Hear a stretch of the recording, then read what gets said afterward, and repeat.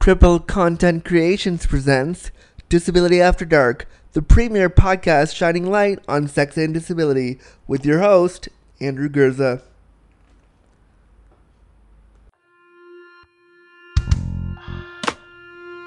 Disability After Dark with Andrew Gurza, shining a bright light on sex and disability.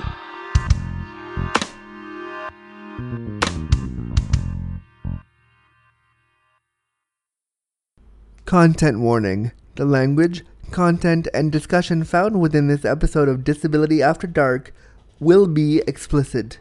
Listener discretion advised.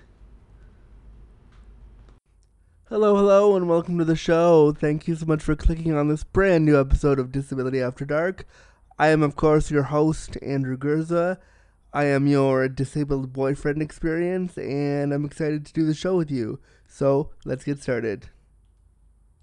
I think it's important to recognize that so many of the things, the issues, and the feelings we have around intimacy and relationships can stem from experiences we've had in our childhoods. I truly believe that.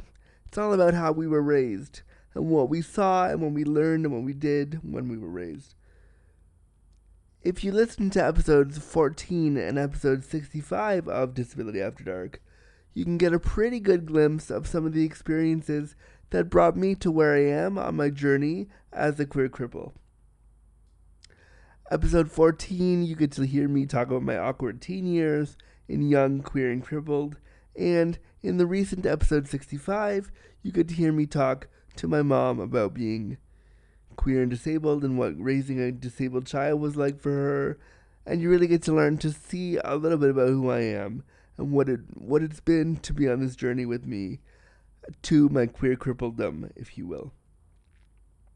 Well, I'd like to continue us on that journey, but if you haven't heard those two episodes, take a pause and have a listen now. This episode's going to be another little journey into my childhood and a journey back a little bit. But before we get into exactly that, there are 3 things for this episode you should know. One of the very first things you should know is that I have a dad and a father. This is a very important distinction. My dad's name is George, and he's been in my life for as long as I can remember, probably since the time I was about 1 year old. In fact, without his help, I wouldn't have a lot of the equipment to make this podcast go. He's a musician, and he helped me get a mic and the amp to make this show a reality. So let's give George a pause to think about how awesome it is that he helped make this show a reality. He is pretty amazing. The second thing you should know is that I have a father. His name is Harley. He hasn't been around a lot in my life. He popped in and out throughout my origin story. He was never really there. That was his modus operandi, to pop in and out. I don't wish him any bad things, but he is someone who has profoundly shaped my experiences in relationships in a number of ways. His actions have left scars on my intimate identity, and I want to talk about some of those experiences in the episode today if I could. The last thing you should know is that I'm a self-proclaimed Clingosaurus cripple.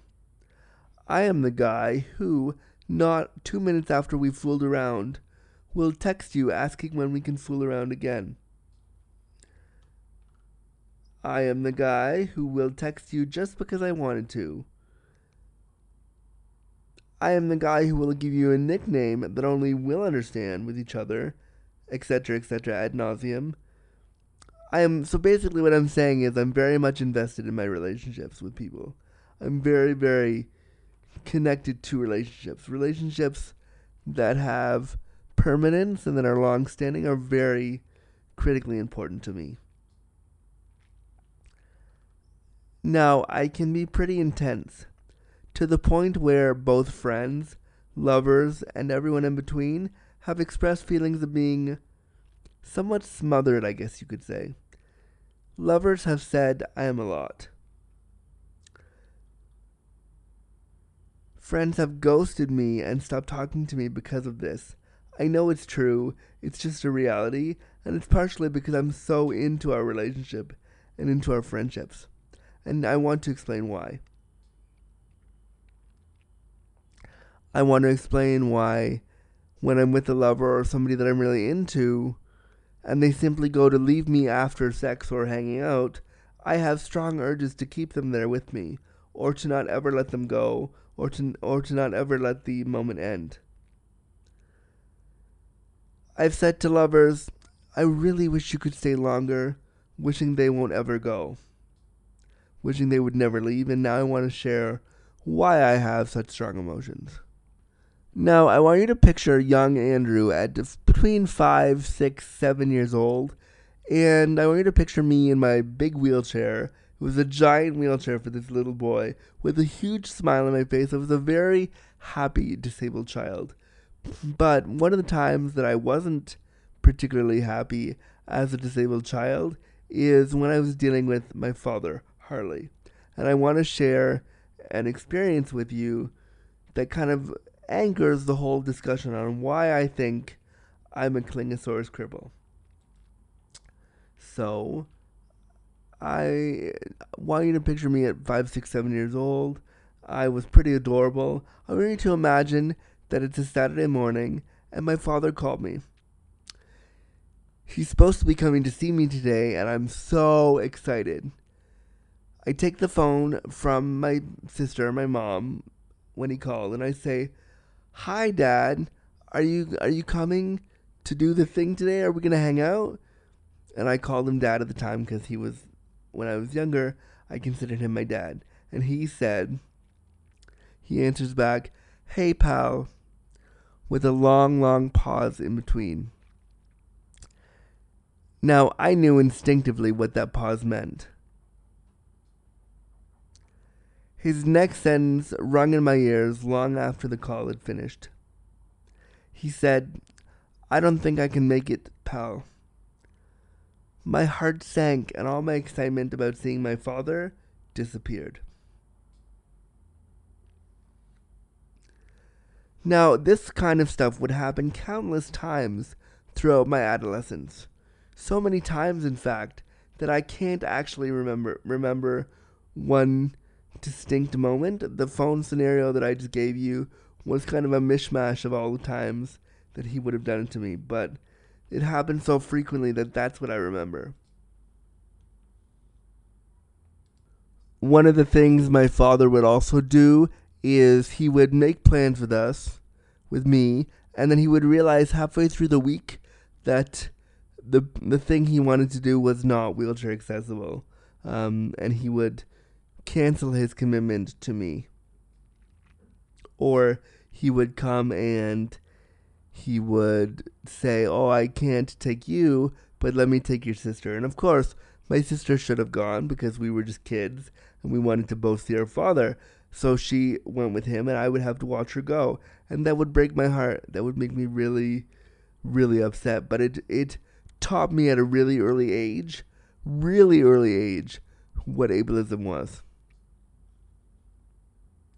These experiences with my father ingrained in me that I was too much work, and that my disability was way too hard for anybody to deal with. And these are the things that I remember as a young boy, and I remember feeling this so very much.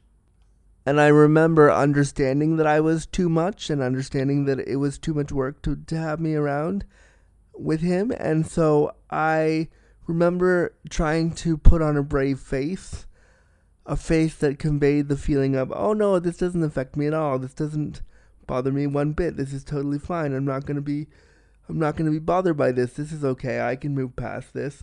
And I worked really hard on that face. Really, really hard on the face that said, no, the fact that you're not seeing me and the fact that you don't want me around as your disabled son doesn't bother me in the least, when really it bothered me so very much. There's a lot more to come on this episode of Disability After Dark, but first, we're going to play some ads from our awesome sponsor and some great listeners. So, We'll do that, and we'll be right back on Disability After Dark, the podcast shining light on sex and disability, with your host, Andrew Gurza. This episode of Disability After Dark has been brought to you by the worker owners of Come As You Are. Come As You Are has the peculiar distinction of being the world's only worker-owned cooperative sex shop. With feminist and anti-capitalist values, Come As You Are only carries sexuality products that they truly believe in at the lowest price possible.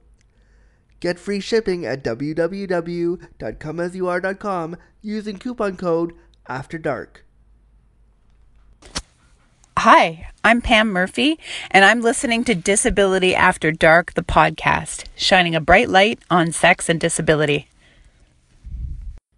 This episode of Disability After Dark is brought to you in part by La Petite More.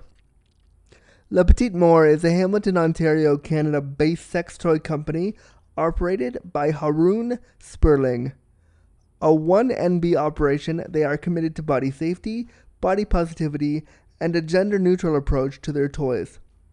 Head to petitemore.ca to check them out and be sure to use coupon code AFTERDARK for free shipping at checkout. petitemore.ca. Adult, queer, safe.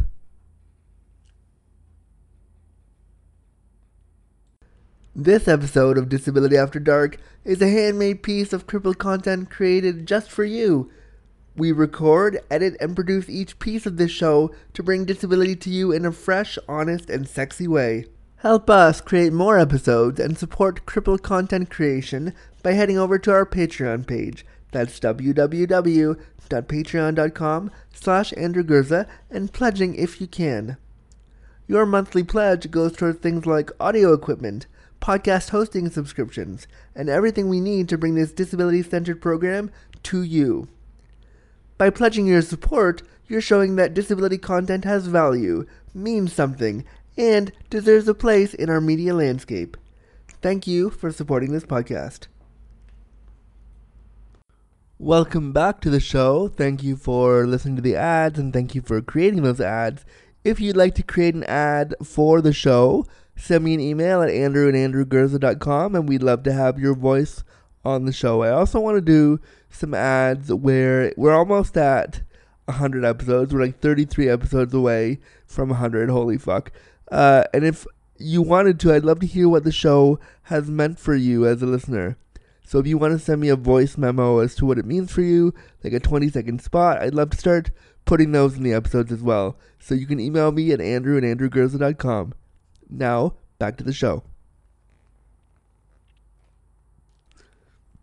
First things first, I guess I should explain what Clingosaurus cripple is and where that came from. First of all, I love alliteration so much. Alliteration gives me like the biggest emotional word boner that I've ever had in my whole life. I love playing with words, and I love playing with language, especially around disability. So Clingosaurus cripple turns my clinginess into this thing that isn't inherently about me, but it's about ableism and all these things. And so Clingosaurus cripple allows me to look at what I'm doing and not and remind myself that it doesn't mean that I'm bad. It's just a thing that is related to my disability and related to how I felt when I was younger. And so that's why I chose the name Clingosaurus cripple. Okay, so now I want you to flash forward to Andrew at, say, 19, 20, 21, 22 when I was in college and trying to navigate these relationships and these sexual relationships with other men and trying to be cool and sexy and all these things. So flash forward to that when I was grown up and trying to build these relationships with men, and if they had to reschedule or they canceled abruptly, sometimes due to sexual ableism, that would bring up all the anxiety and dread that I felt as a disabled child. It would come rushing back to me, and I would feel like what I'm picturing as I'm saying that is me sitting in my house, having set up a hookup with somebody, sitting and waiting by the phone and waiting for them to text me or to call or something, or to ring through and say they were there, and they never did. And that happened to me so many times, and each and every time that happened, I pictured my experience with my father and being told on the phone that either somebody's not coming or having them not show up at all. I remember when I was 21, 22, or even now sometimes, they'll send you a text saying they're not coming, and I just immediately revert back to being 5, 6, 7, feeling that hollow pain and feeling that really deep pain that I felt when I was younger, and it just comes back. And so even now, when I'm rejected like that, or they don't show up, or they don't come at all, I steel myself with the I don't care face, with the like it doesn't bother me at all face. That face is still something that I have with me to try to make myself feel better and try to move on and move past it. But really, preparing that face and trying to be strong about it, you're dying inside. You're so angry, and it still really hurts. And it always reminds me of the thing my father did to me when I was younger, and by not being there, it always reminds me of that. Those feelings of pain and unacceptance due to disability played a role in how I saw myself as a young kid and how I see myself now and how I assumed others saw me too. This kind of ableism and rejection does have a physical feeling. If I could describe it to you, it's a deep, hollow pain that I think any disabled person or anybody who experiences difference when you're sexually rejected that way or intimately rejected that way, you feel it so deeply in your soul that it really, really hurts. And so I will do whatever I can to avoid that kind of physical manifestation of ableism, whatever I can. These kind of feelings and the desire to avoid that hollow ableism have made me and prompted me to say things to lovers like, I'd like to come twice with you. Now, look, I don't even care if we come once with each other. I love coming with a partner. I think it's really cool, but it doesn't really bother me that much if we don't. But I want you to know, future lovers, I come buckets and I come amazing amounts. So if we ever are lovers and you want me to come, I come really lots. And I'm saying this because so many people have said to me, sidebar, can you ejaculate at all because you're disabled? They actually said these words to me, or have said similar things like, hey, can you come? Are you able to? So just so you know, when I do come, I come buckets. Future lovers of Andrew, take note. But when I ask somebody when I say to somebody I want to come twice with you, what I'm really truly saying to you, underneath all of that, I'm saying I want to spend more time with you. I'd like you to stay. Please don't go. If I come twice, it's going to take a longer time, and then we get to be together more. So there is an underlying fear that if I come way too fast, you'll just leave, which happened to me in my youth as well. I'd come fast out of excitement and out of not being touched properly, and so when they finally touched me, I'd blow, and then they would disappear, which always made me feel like, oh, now you're going? Why are you going? And then it would revert back to that feeling, and I would try so hard to avoid it. The ableism of my father that he taught me when I was young also had an impact on me saying things to lovers like, I really want to see you again when we're in the middle of throes of passion. I would say stuff like that. And the trouble with that is that when you're trying to be with somebody and you're trying to just be with them, having them say stuff like that can be super jarring. And I could see it on the faces of my lovers when I would say, like, I really hope we can see each other again. And they'd be like, yeah, shut up. I'm going to kiss you to shut you up. But again, it was really me saying, please, let's have some permanence here. Can we please do something together that allows for this to be ongoing and this to feel like there's something real here, and you won't just leave me like the most important man in my life did. And so, I mean, it's heavy, and the lover should never know that, but that's what's going through my head, is the memories of being a young boy, having my father leave and trying to find a way to make sure that the men that I'm interacting with will stay. But this happened with friendships too. This fear of being left happened with just basic friendships. Like my best friend in college and we spent a week where we didn't talk to each other because I literally would not leave her alone for a week. I called her way too much, and I called her way I called her like 5-6 times a day just to say hi, because I was like, this is a friend. I have to keep this friend, because if I don't keep this friend, they're going to leave. They're going to find somebody better. They're going to find somebody more able, and I have to keep them around. So we had a week in my college years where I would simply be overbearing, and they had to tell me, like, look, I'm your friend, and if I'm not around every second, it's okay. But all of those feelings and why I wanted them around all the time was partially because of ableism, but partially because of the ableism my father brought to me when I was a young boy.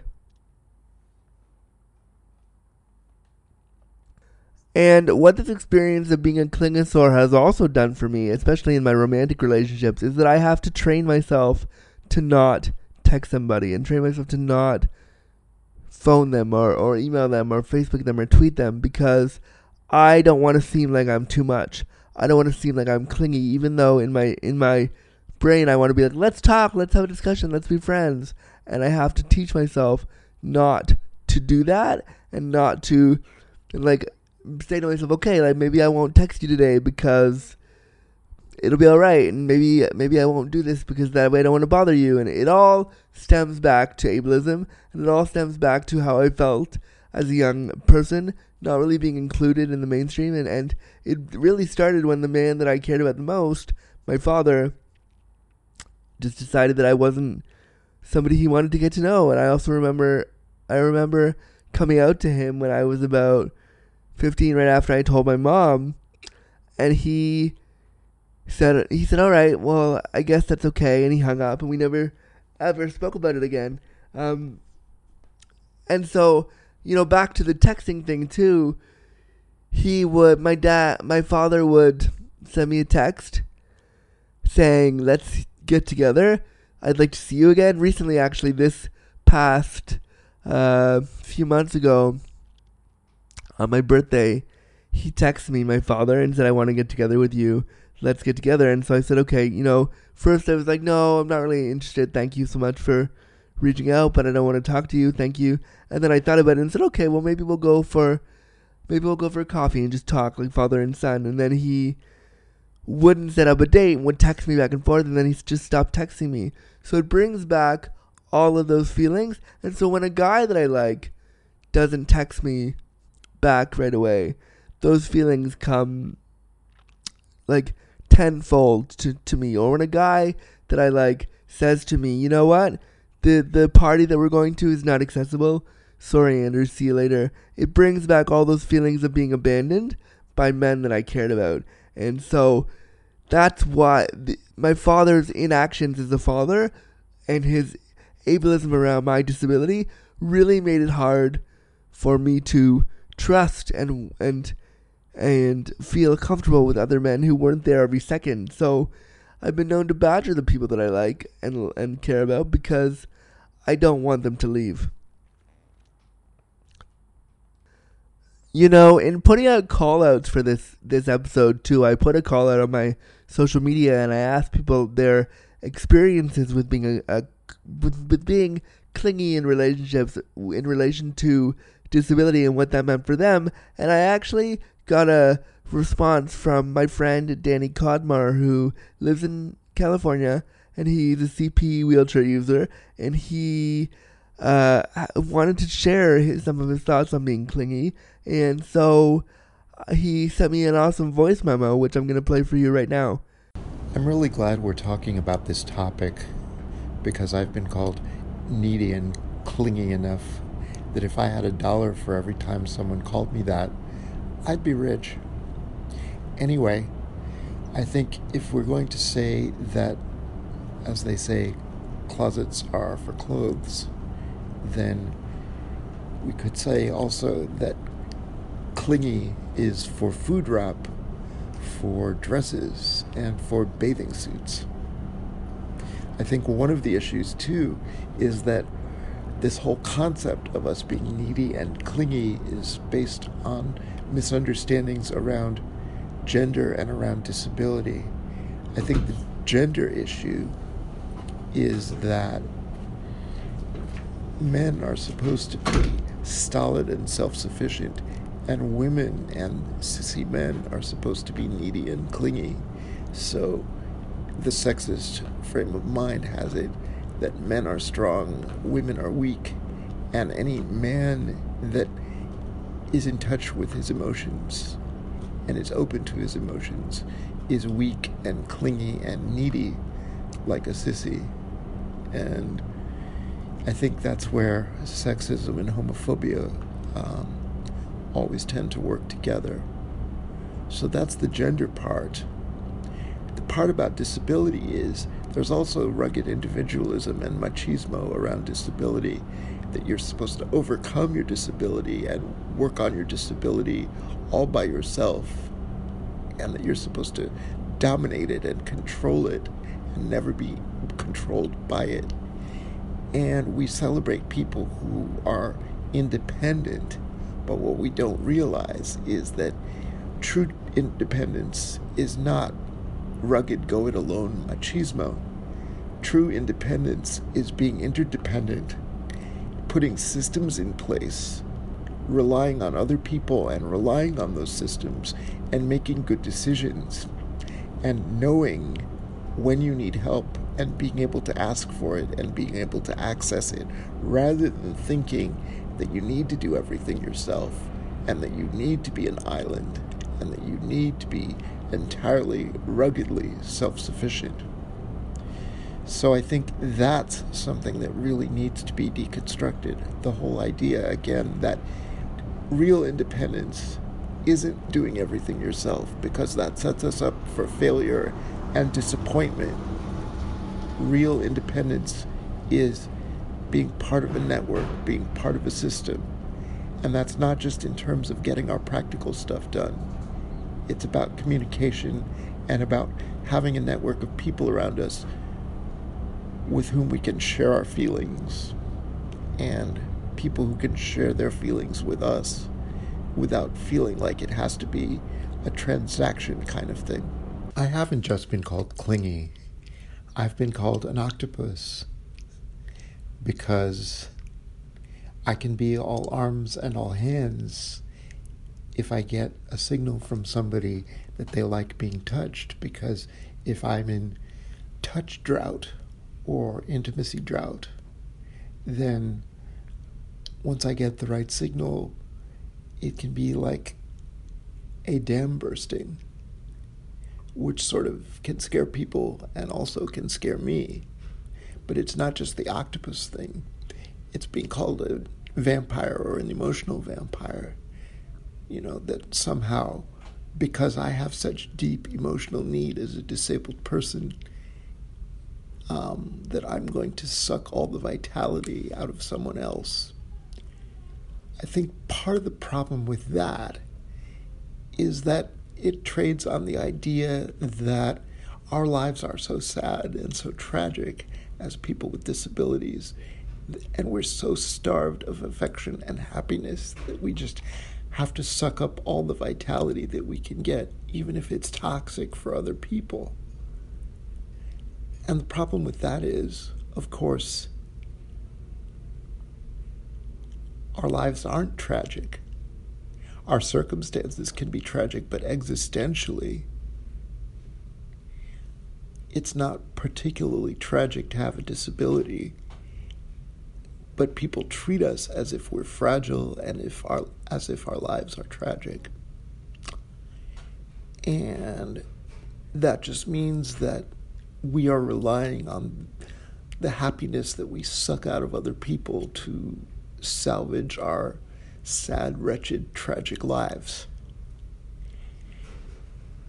And in a way, the whole tragic narrative is actually the flip side of the heroic narrative that says, you know, I don't need anybody. I can be emotionally and physically self-sufficient. I can be totally independent. Because that's just the triumph narrative of disability, as opposed to the whole sad, tragic narrative of what it's like to be a crippled person. So again, there are these very deep concepts that run very deep in ableism and in society's perception of us and how we see ourselves. You know, if you want me to be an octopus and I have consent, I'm going to be an octopus, but I'm not going to be an octopus without consent. And I'm hopefully not going to be an emotional vampire if my feelings are regulated and if I feel supported. But again, it's a difficult matter because I can't be responsible for what other people think about me and about my disability before they've even met me. I like that he brings up discussions of gender, discussions of homophobia, discussions of his feelings of being an octopus, discussions of his feelings of being like super clingy and what that means for him and how it's all related back to ableism and kind of how that feels for him. And it's an important, he brought up points that I hadn't even considered. So I'm really appreciative that he wanted to share his thoughts on being clingy himself and what that means for him. And I think it's an important glimpse into how we view disabled people around independence and how we view disabled people around feeling like they're too much and all the ways that ableism affects our relationships. Truthfully though, for me also, it was nice to hear some of those feelings from somebody else and to know that it wasn't just me feeling that way and it wasn't just me feeling that I am clingy as a disabled person. I'm glad to know that someone, not glad, but it's comforting to know that I'm not the only one that has been through those feelings too. Okay, so that's about it for this episode, and I hope it gave you a glimpse into my childhood and why I believe I'm a Clingosaurus cripple, and showed you that ableism can impact relationships and how we see ourselves and how we see the people around us and how we want everything to be different because of ableism. And so I hope you enjoyed this episode, and I hope it gave you something to think about around disability and relationships. Also, I want to let you know that this will be the last episode of the year, the last episode of 2017. So we will be back in your podcast feed. By we, I mean me, in your podcast feed in early 2018. We're going to look at coming back. I'm looking at the calendar right now. We're going to look at coming back. Probably the first episode will drop on Friday, January 12th. I'm going to take the holiday season to build new episodes, write new programming, get new guests, have new things to talk about. If in the meantime you wanted to send me your guest suggestion or your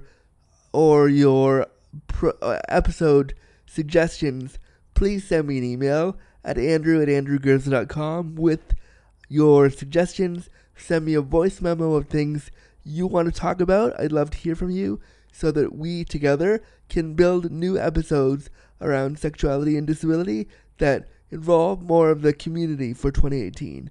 So we'll see you Friday, January 12th, 2018. Thanks for listening to this episode of Disability After Dark, the premier podcast shining light on sex and disability. If you like what you hear and want to hear more, read my blogs, book me to bring sex and disability to you, or you simply want to leave a review of the podcast, head over to www.andrewgurza.com. Also, if you're listening to this program in iTunes, please rate and review us so more people can find the show. Also, leave us a like on our brand new Facebook page at facebook.com/disabilityafterdark.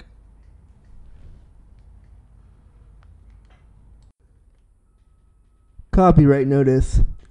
This program was created and produced by Andrew Gurza and Crippled Content Creations with music by Chris Sugiuchi. Any and all materials, including graphics, audio recordings, and music, are property of the owner and cannot be used or distributed without express permission.